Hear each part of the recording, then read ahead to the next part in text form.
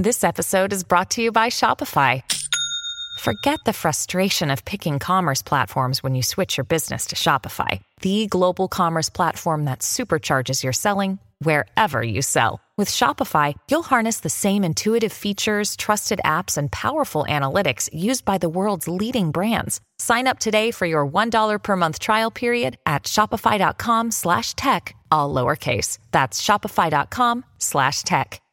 This show is brought to you by our show sponsor, BetterHelp Online Therapy. Some people think asking for help makes you vulnerable or weak, but that's not true. Asking for help shows you're brave, empowered, and proves to others that while you may not have the answers now, you are willing to work for them and make things better for yourself. Now, that's where BetterHelp comes in.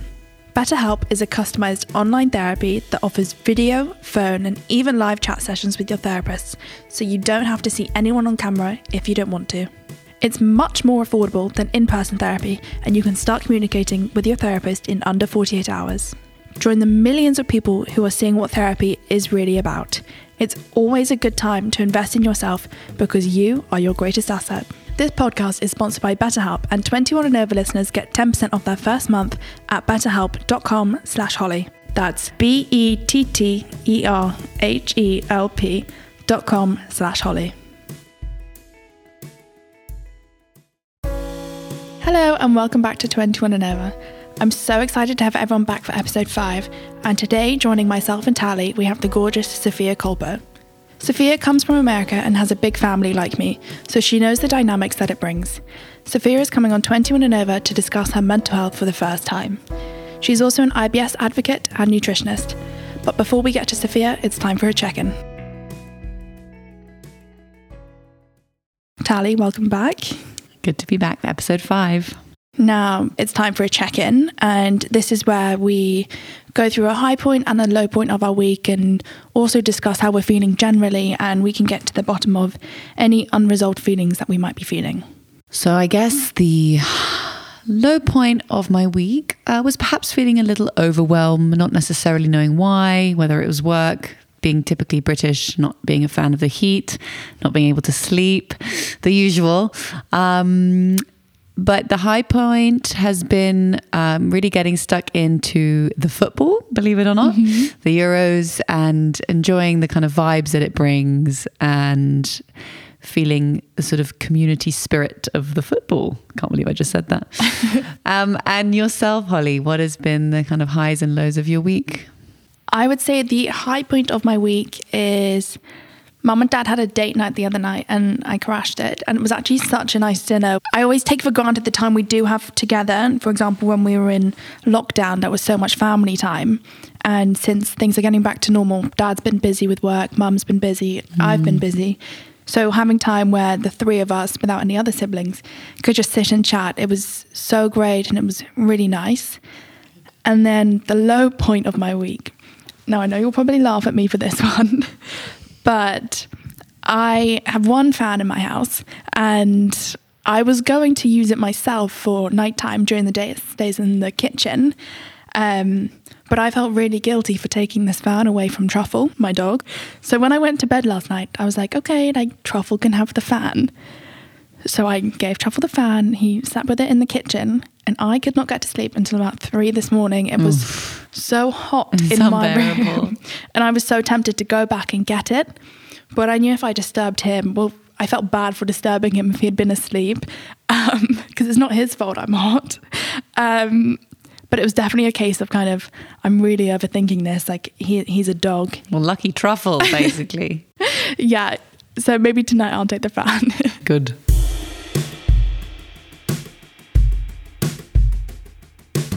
Now, I am so excited to speak to our guest, Sophia, today. She's speaking to us all the way from LA. Firstly, I'm very jealous she's there, but I couldn't be more excited to have her on the show. Hi, Sophia. Thank you so much for joining us today. Hi, Holly. Thank you so much for having me. I'm so excited for this podcast. And this is Tally. Hi, Sophia. Nice to meet you. Nice to meet you, Tally. Great. Well, I think this last year has been tough for everyone, and it has shown how much we all need to check in on ourselves, check in on our friends. So how have you found the last year? I think the last year was difficult for everybody. Personally, I really struggled with my routine being completely thrown off. And on top of that, when LA had first shut down, my sister and I actually left and went to Colorado because, you know, at the beginning we thought this would be maybe a weekend, but we ended up being in Colorado for 4 months. I was living in a house that like wasn't my own, and it was just not my routine, not my room, not my thing. So I really feel like any sense of normalcy I had was really taken from me, and that definitely took a toll on my anxiety levels and just feeling, I think, depression for the first time and not having an escape. Mm-hmm. Because when you're left all day to just think 24/7, that took a toll this past year. That must have been tough, like not even being in your own home, because I was with my family and I wasn't in London. I didn't have all my clothes with me, and that was already quite weird. But not being in my own home, I would have struggled with that a lot. Yes, I was living out of a suitcase and like ordering things online, like getting pajamas from Target, because I was just like, I didn't have anything of my own. I will say I was very lucky to be with friends and family. We actually ended up staying at my sister's boyfriend's family's house, which sounds so strange out loud, but it was a lot of fun. I felt very lucky to have people around. You know, I have some best friends that were living alone in apartments, and I can't even imagine what I would have felt like had I been by myself. Yeah. How was it to kind of recreate a routine then? Like you said that you suddenly were thrown out of your kind of normal routine, and the things that you usually use to kind of distract yourself or entertain yourself have gone. How did you then find a routine again? Was it easy or was it difficult? It was definitely difficult to try and find a routine in a new place. Yeah. And with my lifestyle, I do travel a lot, so I am kind of used to having to find a routine in new places. But I actually started this social media 3-mile challenge every day to just get outside and move your body for 3 miles, whether that's a run or a walk or, you know, a crawl. Like, I just wanted to get outside and move my body. Yeah. So I tried to do that first thing in the morning. And so I went to school for nutrition, and that's something I'm really passionate about, and just making sure that I was still, you know, eating healthy and getting all the nutrients that I need to fuel my body. But at the same time, it was quarantine, and we were baking a lot. We were like, you know what? But it was the first time in my life where I didn't have any jobs coming up, where I really felt pressure to be like 100% fit. And I just kind of enjoyed the time and letting myself not take myself so seriously. I think that was one positive thing that came out of quarantine, was really reminding myself like the core values in life in general, and just letting yourself relax and enjoy and like have time with family and eat pancakes in the morning and not feel like I need to go to the gym after.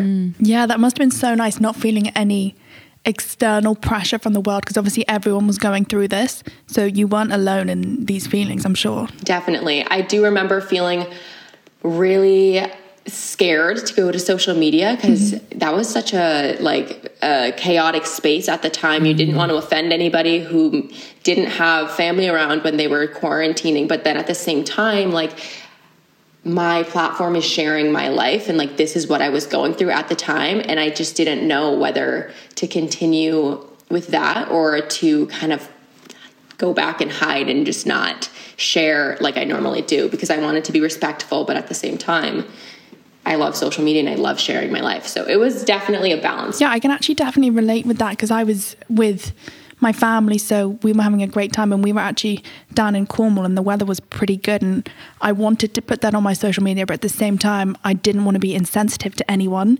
So there was very much a fine line, and people were very quick to judge, just because everyone was so kind of, why are you doing this? You shouldn't be doing this, and kind of not taking into consideration different places had different, I guess, like rules and stuff. So I can definitely relate to that. Yes, definitely. That was such a struggle for me. And then I also had to learn, this is something I struggle with in general when it comes to social media, because you're not going to be able to please everybody. And I've learned that was something I learned over this year for sure, because while I wanted to be sensitive to those, I also realized that you have to live your life for yourself, and you cannot take the opinions of others too seriously, because you're never going to please everybody. You have to do what makes you happy.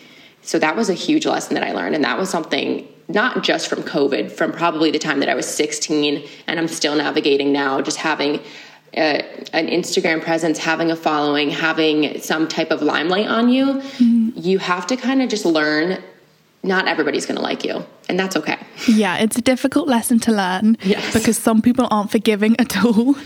But as soon as you kind of make peace with that and kind of realize, you know, sometimes people are very quick to judge, but again, it says more about them than it probably says about you. Exactly. That's such a great lesson. And that's what I remind myself anytime I check my messages. Just ignore the negative comments. It says more about them than it does about you. How do you manage? It's really interesting for me how you manage then perhaps when, if you're struggling with mental health or you're having a bad day or feeling low under pressure, how do you manage that whilst sharing your life with social media? How do you find the balance? This is a really big struggle for me because when I have days that I just really have no energy, because I also struggle with a chronic disease. It's kind of a version of IBS. I don't even have my full diagnosis. I'm still trying to figure out what it is because all my test results are kind of all over the place. But it kind of mimics an autoimmune disease. So some days I really just feel very sad, very down, low energy. And I'm learning that these are symptoms of depression, symptoms of IBS. It's not my personality. So those are two things that I'm really learning to differentiate. But when it comes to social media, I just have to take those days off and not share. And I'm sure maybe my followers notice that some weeks I'm really active and some weeks I'm not at all. And I just have kind of learned to take that pressure off of myself and realize that I need to put my mental health first, my physical health first. And if that means that I don't post for 2 days, like, that's okay. That must be difficult, trying to find a balance when you feel like you have this platform that you need to keep up to date, but you're still trying to get up to date yourself. That's a great way to put it. It really is trying to be honest. And I don't want to fake happy smiles on Instagram when truthfully, I just can't that day. I think that's not healthy for myself. And I don't want to paint this picture that I have this amazing, perfect, happy, healthy life, which I do. But like, everybody has days where they just don't feel great. And I'm navigating those days, because when those days get higher and higher in number, you have to start taking that into consideration and realizing that you need to be getting those days to be less and less. And if that means taking time off social media so that eventually I can come back better, then that's worth it. And what would you say helps you when you're having these days, or, you know, when you're struggling with your health? What would you say helps you to kind of bring yourself back to yourself and just chill and take everything external away? Do you have any tips or just any advice about what you do to just take some time out, basically? Yes, definitely. What I do when I'm having days that I feel a little down, it's really hard to motivate yourself to exercise when the last thing you want to do is like pretty much get off the couch. But it really does. I just try to remind myself that it makes you feel better. It gets those endorphins pumping, it gets your blood pumping. So that's something that I aim for. And it's not like a strenuous workout. Like maybe it will be a walk on the treadmill, a walk around the block, or a stretch, something, just anything to feel like I've tried, I've put in my effort, because I think that is huge. Feeling like you're your own best advocate and working for yourself, that helps my mood, as well as a phone call, like calling my aunt, who I love, like she's like my grandmother, calling my mom, calling a friend. Talking is something for me that always makes me feel better, because I have a tendency to shut everything in, and I'm learning I need to stop doing that.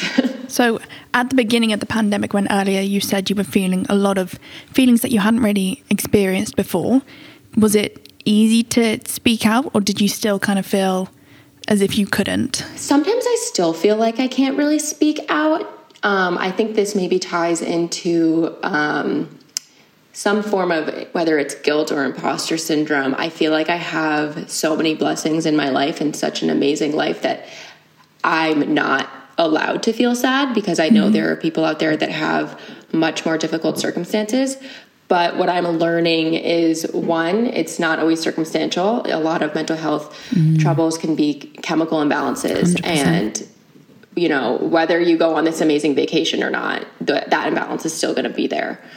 So that's something that I've really, really had to remind myself, that this isn't a guilt thing. You're not being ungrateful. You're not being selfish. Like, this is something that is out of your control. So that's something that's really helped me understand, like, it's okay to not be okay. Sure. You mentioned the word imposter syndrome, or the words imposter syndrome, which I think so many people are affected by, yet perhaps don't know they're affected by, if that makes sense. And I wonder how it affects you and how it sort of manifests in you.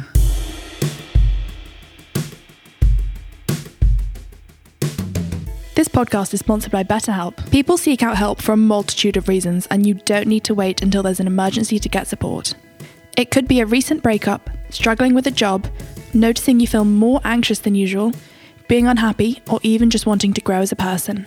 With BetterHelp, you can start communicating in just under 48 hours.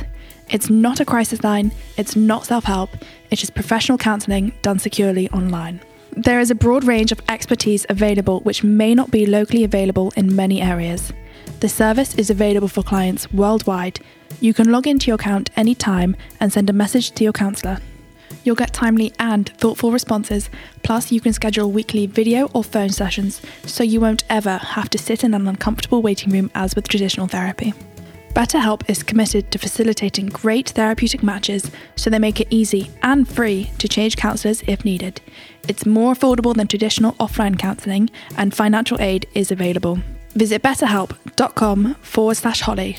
That's better, HELP, and join the over 1 million people who have taken charge of their mental health with the help of an experienced professional. We have a special offer for 21 and over listeners. Get 10% off your first month at betterhelp.com/Holly.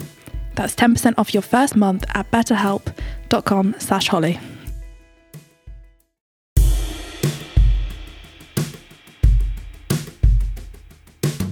Yes, so imposter syndrome is actually what I wrote my college essay on when I was 18 years old, going to college, because my sister, Olivia, so I'm the youngest of 5 siblings, which that in and of itself adds a lot of pressure to the younger sibling, because, you know, I have these amazing, successful older siblings that I want to be like. And there's a little sibling competition in there, of course. But my sister, Olivia, kind of rose to celebrity and fame when I was about 16 years old. That, at the time, I didn't really know how it was affecting me, but I realized it really added a sense of, like we said, imposter syndrome, feeling guilt, feeling like I haven't done anything for these opportunities, for these, for even just this following that I have on social media. You know, her fame kind of trickled down onto me, and people started following me at such a young age, where I was very confused. I was like, strangers are following me and they don't know who I am. I don't know what they want. And it was just this really strange learning curve, especially because growing up, I was extremely shy. I didn't even really speak until I was about 5 years old.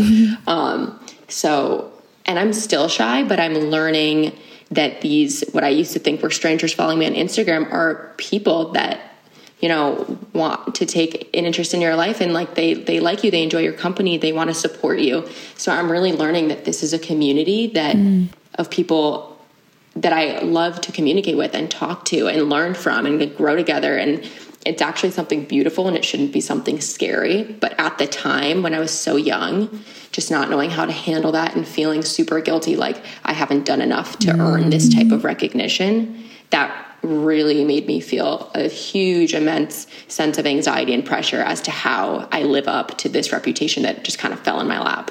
I remember when I first started gaining followers on my Instagram as well, and I also at the time hadn't really done a huge amount to earn them, and there was like a huge sense of responsibility, because these people, I mean, they follow you, so they want to see content, they want to see what you do, and a lot of the time it's kind of, well, how can I top what I've just done? Yeah. But I'm sure you must have also felt like this newfound responsibility of kind of, what do I do? I'm just trying to post on Instagram like a lot of my 16-year-old friends are, but yet I have to be very careful with what I post. Yep.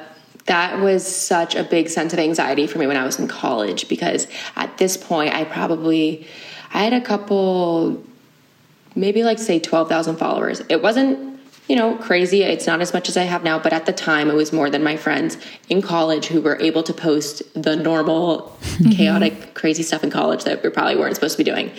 I couldn't, because I know that I had brands watching my account. I had jobs. I had a reputation that I needed to respect and to uphold. So when I was in college and all my friends are doing this and that, I just felt so left behind and just so stressed, because I couldn't really I don't want to say I couldn't be like a normal kid, but to a certain extent, I really couldn't. And that was my own doing, because I could have posted those things, but I tend to be more of an anxious, overthinking person. So of course I'm going over like, well, what are they going to think? Like, they're going to think that I'm not smart because I'm partying, or they're going to think that I drink too much because I'm drinking. Like, I look back and I wish I could just tell that girl, just be like, you know what? Live your life. Who cares? Like, just live your life. But at the time I was way too anxious and scared and still very shy. Yeah, it's definitely a scary thing, because up until literally about 6 months ago, I would always ask my parents before I would post on Instagram, and for like 95% of my posts, I'd be like, oh, what do you think of this? And obviously if it was a bikini picture or like a revealing picture, my parents would be kind of like, oh, maybe let's lay off that one. I'm like, why don't you post a family picture? Or like, why do you always have to be pouting? And I'm like, guys, I'm just trying to fit in. Yes. Oh, I have to say I'm pretty grateful that my parents don't have Instagram. Thank God. But my mom did recently. She's always had one, but she didn't know she had one. I think my sister Olivia made her an account, and she recently has been using it. I remember I posted an Instagram story in a hotel, and I was sitting on the bed, because where else are you going to sit in a hotel room? Like, you sit on the bed. And my boyfriend was like on the other side of the room, and I posted an Instagram story. My mom texted me and she's like, oh, this is just a little inappropriate. Like, you're sitting on a bed. And I was like, what? Like, Mom, like, I promise it's not like that. Like, this is the most rated G thing ever. But it was just so funny to see how her brain works. And I'm like, wow, does she know like the other things that I post? If she thinks this is bad, like, did she see my bikini picture from 2 days ago? So you obviously are the youngest of 5. I am the middle of 5. And I think I always find like I have to prove myself, or really whenever I do work or something that my siblings aren't doing, I feel like I have to give it 110% to kind of really prove myself compared to my siblings and stand out. Would you say you felt that at all? I've definitely felt so much pressure from my siblings, especially my sister Olivia, who I live with, and me and her are best friends. We fight like cats and dogs because we're sisters, but we're also each other's best friends. And we have another sister, Aurora, and the 3 sisters in my family are super, super close. Just, I think that girl relationship is super special. No one's gonna understand you more than your sister. At the same time, when that person is also your standard, and my sister is just an overachiever, kind of perfect in my mind, to have to live up to that is super scary. Isn't the word? It's just overwhelming. It can be overwhelming, especially because I know she wants me to do so well, and she's helped me with so many opportunities that I will always be grateful for. At the same time, sometimes I can feel like it's not my own doing, which I know is my own, I'm being negative, my own negative thoughts taking over, and that imposter syndrome in my head telling me that you didn't deserve this isn't you. Those are thoughts that I really am working on to work through, because at the end of the day, I am working so hard to be where I am, and I deserve to be where I am. So it's just a matter of telling those negative thoughts to just shut up, because they will always be there, but you have to just learn to not listen to them. Especially, like you said, being younger siblings. It's like, you're the middle sibling, I'm the youngest. And when you're the youngest, I think sometimes you tend to not be taken as seriously. So when I share this like amazing job that I got, or this product that I'm working on, like, I almost feel like I can't say it because I still feel like I'm that 5-year-old little sibling that I'm like, but all of a sudden I'm grown up and doing things, and I have to remind my siblings and parents, I'm like, I'm not 5 years old anymore. Like, I can do this and I can do it really well. Yeah, of course. And I mean, I definitely, whenever my siblings get a job that I think is really cool or a different experience and opportunity, I'm definitely guilty of feeling a little jealous and kind of wishing that was me. Did you find when Olivia kind of became in the public eye, you felt like that at all? It's funny. I don't know if jealousy is the right word, because at the same time, like I said, I tend to overthink, and I already struggle a little bit with the attention that I have at this level. And I put myself in her shoes of having millions of followers. And I'm like, is that something that I would truly, really want? Sometimes it scares me, but then there are some days where I'm like, this is what I want. Like, this is my goals. These are my aspirations. But at the end of the day, I'm really happy that she's doing all the things that she's doing. And she is much more fashion forward than I am. Like, I love clothes, I love fashion and all those things, but health and wellness, nutrition, like, those are my passions. So if she was doing jobs, in that space, I would be way more jealous than I am now. I definitely, of course, get jealous of when she's on amazing trips. Who wouldn't be jealous of that? Like, that's just the life we all want to live. But I don't know. I think we are perfectly different enough to the point where it's like a healthy level of jealousy.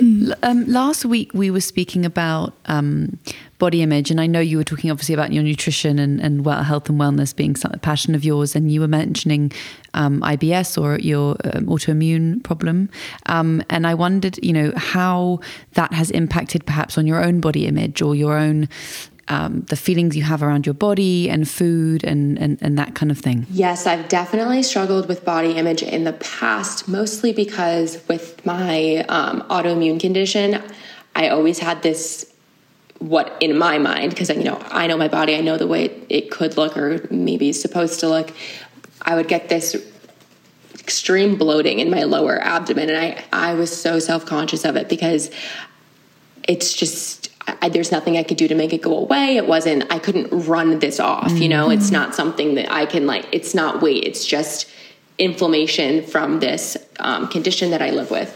So that always was something that I thought of in high school and in college. And even now I've had tons and tons of trial and errors with just supplements and medications and things that finally I found a balance that has helped it go away. But that was something I really struggled with because, I have a supermodel older sister who's cover of Sports Illustrated, and I have this autoimmune condition where sometimes I look 4 months pregnant, and I'm like, this is just really a lot to deal with, especially when you're not feeling well. Mm-hmm. If it was something that I could, attribute to diet or attribute to lack of effort of, working out, I couldn't. So I just felt like, oh, woe is me. Like, why do I have to have this condition, this autoimmune disease? Like, it definitely was something I struggled with. So I'm learning as I've gotten older through this autoimmune condition that it is directly linked to stress and anxiety. And I love that this podcast is about mental health because this is something that a lot of people don't know. Your gut is actually called your second brain. A lot of scientists call it your second brain because you have what's called the enteric nervous system that lives in your gut. And these nerves, neurotransmitters, neurons, they directly communicate to your brain. So if there's inflammation in your gut, that sends signals to your brain of stress, and then your stress triggers GI symptoms because of this intimate connection. So it's kind of this feedback loop that just is never ending. So the more I stressed about body image, the worse it got. So I've really learned over the years to manage my symptoms by managing my stress and anxiety, whether that's medication, whether that's nutrition, and it has made a world of a difference. And interestingly enough, now that 4-month, 5-month little pregnancy pouch is what I called it, it's tremendously better because I've managed my autoimmune condition, I've managed my anxiety, and now I'm just at a place where I'm finally feeling really confident in my body, but it was definitely a journey. What was it like when you had done all the research and kind of suddenly things were adding up and it was kind of making sense as to why this was happening and this was happening? Because I personally love reading facts. Definitely when I got diagnosed with depression or PTSD, I definitely Googled it and kind of read everything you can read about them just to see all the different symptoms and what they can manifest to. And when it all kind of made sense. It just felt so great. It is definitely so relieving when you find the reason for why you're feeling a certain way. Not that you need a reason to feel a certain way, but I'm definitely kind of nerdy and factual. I love to know the nitty gritty, and like I majored in science. So when it comes down to like stress and anxiety, I actually like to know how these things work chemically in the body. And that's when I started researching certain medications to help deal with anxiety and stress and my autoimmune condition, because once I learned that these aren't circumstantial and that these are actual chemical things in the body, I started being more open towards other methods of therapy. You know, growing up, medication was something that I was not familiar with. No one in my family was in any way made medication normal to me, just because no one was on it. So I never really, it just wasn't normalized to me. And anything that I feel like I'm not comfortable with is scary. But growing older, I learned, like, you know, just because you don't know it doesn't mean it's bad. And it just kind of opened my mind to different therapies. And I've learned, like, there's nothing to be ashamed of if you're on a medication for stress, anxiety, or depression. Like, that needs to be normalized, because when it comes to a headache, I don't know why we can take ibuprofen and it's totally fine. But when you have like literally a mental headache, why you can't take something else to help with it. I just think it needs to be normalized. Yeah, I mean, I couldn't agree more. Look at I mean, I was sitting here like doing a celebration dance, because I was like, it's honestly one of the things that I completely agree with you. And obviously in my field of work as a therapist, like I can't give medication and I can't, advise it, but there's such a stigma around it. And it's not talked about it nearly enough, because people assume that to take medication, there must be something seriously wrong. Whereas when we have a headache, as you said, we'll take a paracetamol or an ibuprofen or whatever it is, and it's gone. Whereas when we're really suffering and we're in a dark place, the idea of taking a medication is like really scary. And everyone's like, oh, I wouldn't do that. So I'm completely behind what you just said, 100%. Definitely. I think someone said this to me and I thought it was just such a great way to put it. When you break your arm or, whatever, cut your finger, you go to a doctor and they put a bandage on it and take an x-ray and they heal that injury. Well, why is mental health any different from that? Like, I think depression should be treated, or anxiety should be treated the same way. It's just kind of like a little brain injury, because you can treat them. You can treat the symptoms. I don't know if you can necessarily cure them, but you can treat them just the same. And I think that there needs to be a more similar point of view on those two types of things, because whether it's a physical injury or a mental injury, like both can be treated. And we struggle with the idea of not being able to see it. So like when it's a broken arm or a finger cut, we can see it, so we can understand it. We're not good when we don't understand things, right? Yeah. So if someone's suffering with depression, we can't see it, and therefore we find it much harder to acknowledge, basically. Definitely. And also because, as you say, there's not necessarily a solution. And we like solution, right? We like to say, if you do this, this will happen. Yes, definitely. I think that's also why it can be really overwhelming when you're struggling with mental health, because there's not a one size fits all. There's not a guarantee that if you take this, that you will feel better. There's a possibility if you take this, you'll feel worse. So it is just very overwhelming to try and, find the right therapist. And of course, if you're finding a therapist, I really struggled with, I need to find the best therapist, which I kind of eventually just got so beaten down to the point where I was like, I will take a doorknob at this point. Like, I will talk to anything. Like, I don't care. It took me to having to get to such a low place to realize that. But I'm happy for that, because, it turned me around. Yeah, it gets difficult when everyone gives their own opinions. Because, I know for me, my family didn't know a huge amount about the treatment of mental health when I first opened up to them. And originally, my parents were like, look, we're going to go down to the countryside and we can heal as a family together. And I really kind of had to dig my heels in and say, no, I think I need to go into treatment. And they were kind of, oh no, like, why don't you give that a try? And then when I was there, we all realized, that's what she really needed. Because my dad, if he sees a problem, he loves to fix things straight away by himself. So he definitely struggled with the idea of someone else helping to fix me. Yes, I think I'm not a parent, but from what I've hearing my mom speak and my sister speak, like, because my older sister has 2 children, I think when it comes to your child and just the fear of having to potentially, I think when it comes to medication and your baby, like that can be very scary to think like, I don't want to change them because in your parents' eyes, you're perfect, you know?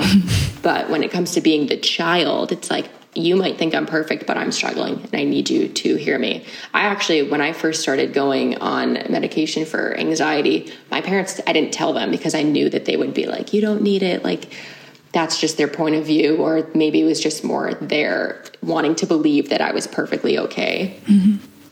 My doctor ended up sending a letter home and my mom found it. And of course, I let my mom open my mail because I'm not home half the time.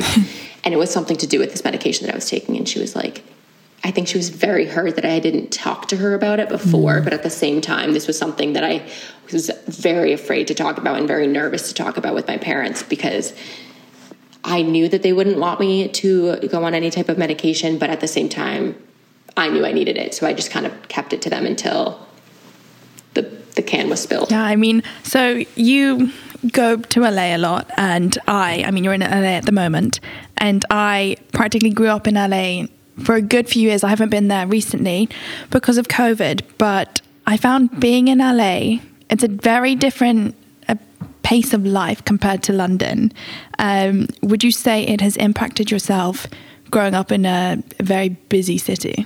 It's funny because I look back on my Instagram feed and it really is a diary of my life. And you can tell when I first moved to LA, all of a sudden it's like this glitz and glam, like doing all these like fashion photo shoots on the streets of LA. I look back and I'm like, that is not me. That is so not me. I was trying to fit in with what I thought was, you know, the LA lifestyle. And I wanted to be like all these other beautiful girls that I see online. But then I look back and I almost cringe because I'm like, I don't want people to think that is who I am, because it's not. Not that there is anything wrong with doing that. Like, I am all for, if you want to have a photo shoot in the middle of the street, you go do that. I do it still. It's fun. But as long as it's authentic to me and I'm not trying to be something I'm not, I've just learned, like, paint the picture that you want people to see of you, even if it's not the most picture perfect, glamorous thing on the internet. I like that. Yeah, I remember being in LA and I mean, as you said, I literally look back and I cringe. I was 16 and I was sneaking into clubs, and I look back and I'm like, I'm 21 now. Like, did I really think I was that cool at 16? Like, thinking I was like so hot and like being in clubs. That is so funny. So what advice do you think you would give your 21-year-old self? I love this question, and I've thought about it a lot. If I could give myself one piece of advice at 21, honestly, it would be to find a therapist sooner. Because I was really struggling at that time, and I just didn't know any way to treat these symptoms or to treat this anxiety. But it would be to just stop trying to be someone you're not.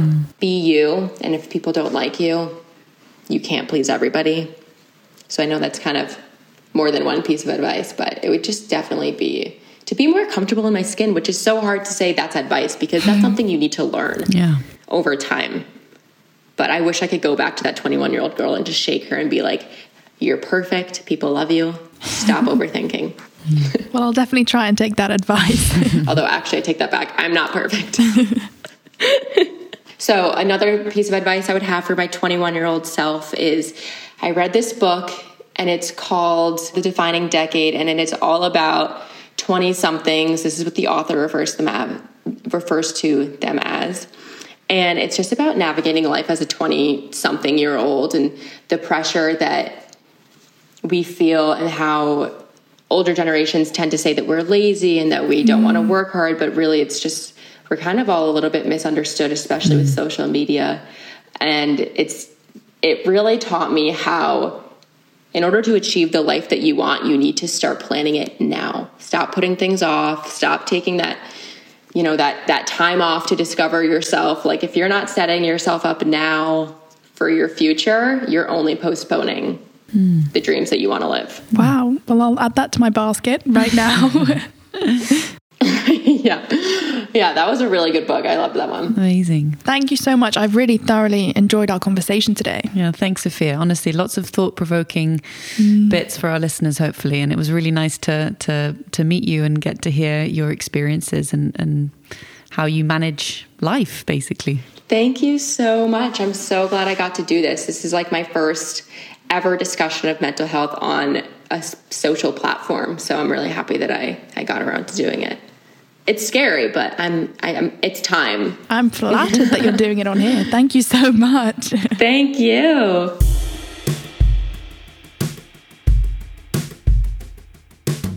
Wow, I wasn't as nervous for this interview today because it was the second one, so I already kind of knew how it would go, but I definitely wasn't expecting it to go that well. I thoroughly enjoyed talking with Sophia and I definitely learned a lot. Me too. And I was so surprised that she had said this was the first time that she was talking about her mental health. I felt like she was so comfortable talking about it and she seemed so wise and in touch with herself, actually. She knew exactly what to say. Yeah, I know. I was listening. I was like, great advice. Yeah, I will definitely be taking a lot of that advice.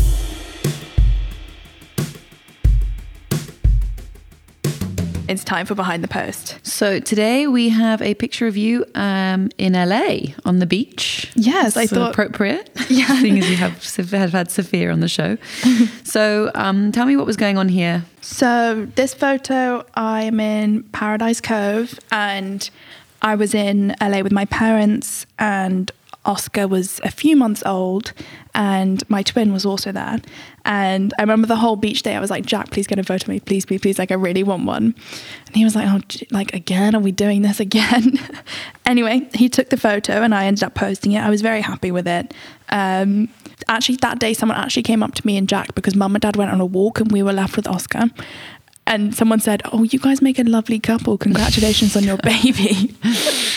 So people must have thought he was my boyfriend, you know, like the boyfriends of Instagram thing. But funnily enough, this was actually the last photo that I posted before I went into the Nightingale. So it was 21st of July. And then I didn't post again until halfway through October, and that was definitely the longest time I had off social media. What was it like having that time off social media to focus on you, I guess? It was weird because obviously I was seeing everyone every day. I set my screen time to like 2 minutes for Instagram. Oh wow, and it switches off automatically. Yeah, because I knew I had to be focusing on things that were much more important rather than Instagram. But when I did look at it, I would see everyone's life was continuing, and it felt really strange because I was like, hang on, why hasn't no one noticed I haven't posted in months? Why doesn't someone ask me what's up? But it was nice to have that time away, and I actually found that after seeing everyone's life was kind of moving on, I did stop looking at social media altogether because it just became... I was getting sad that no one was noticing that I wasn't on my phone. But it's interesting looking at this picture. You look, the caption is swipe for a smile, which is actually ironic because you probably were in quite a lot of pain, imagining that you would, then you recently went into treatment. So it's very ironic. You wouldn't have thought there was something going on behind the scenes. No, it just shows you the power then, right, of being able to put on a smile, huh? Oh, for sure.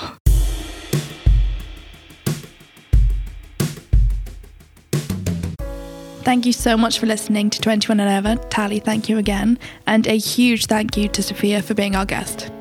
Please don't forget to subscribe to us wherever you listen to your favourite podcast to get updated on new episodes. Also, please don't forget to follow us on Instagram. We're at 21 and Over with Holly. And if you'd like to send us a note, you can either send us a DM or email us at 21andover@studioramsey.com. See you next time.